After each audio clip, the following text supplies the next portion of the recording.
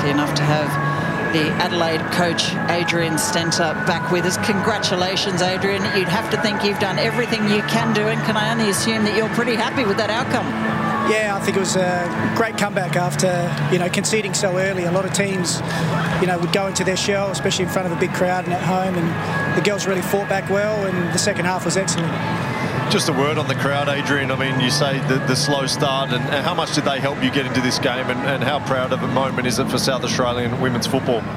Yeah, I think it's a very proud moment. It just shows that we're a football state.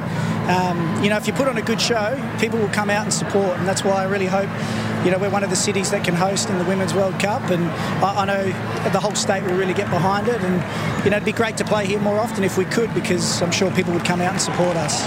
Yeah, it's been a wonderful spectacle this afternoon, Adrian, and congratulations on the performance, not just today, but indeed all season, as we see your team go down to thank the supporters for coming in droves. Tell us, there are a couple of injuries. You've got Chelsea Dorber to come back from concussion. You had Charlotte Grant go out with hamstring injury. How confident are you that should you go through, you will have a full side next week? We've got a bye next week, so that helps. I mean, if we do go through, we've got a bit of time to recover. But I've got a 21-player squad, and any of them could start, any of them could play.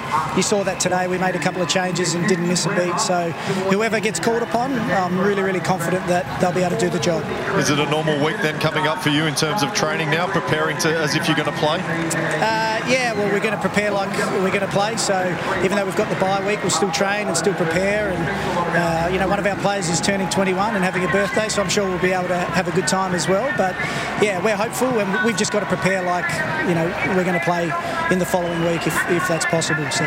Indeed you do. Plenty to celebrate at this point. Adrian Stenta, congratulations on the result today, and, all the very best as you await your finals fate in the future, but congratulations for this one. Thank you very much.